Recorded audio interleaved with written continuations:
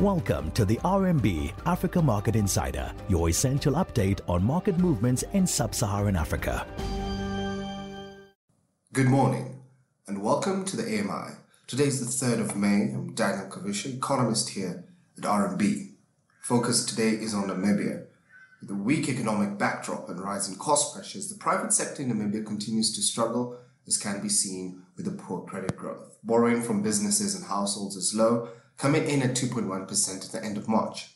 Despite lowering interest rates during the onset of the pandemic, the market has struggled to gain momentum, with credit growth averaging 2.5% over the past 12 months. Weaknesses can be seen in both households and businesses, with key facilities such as mortgage growth declining to levels of 3.2% compared to a growth of 6.2% in the same period of 2019.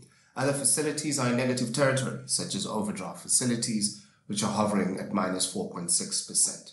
Without tangible growth prospects, we expect private sector credit extension to remain low over the next 12 months, more so as the central bank hikes interest rates in line with regional and global peers. Credit growth is likely to dampen even further. We expect key projects in broader energy and infrastructure sector in the medium term to be pivotal in resuscitating business credit growth and improving household levels of disposable income through job creation and higher wages. This is Daniel Kavisha, economist here at RMB. Stay safe out there. That was the RMB Africa Market Insider. Catch up on all things Africa with us again tomorrow. RMB, research and results from solutionist thinkers.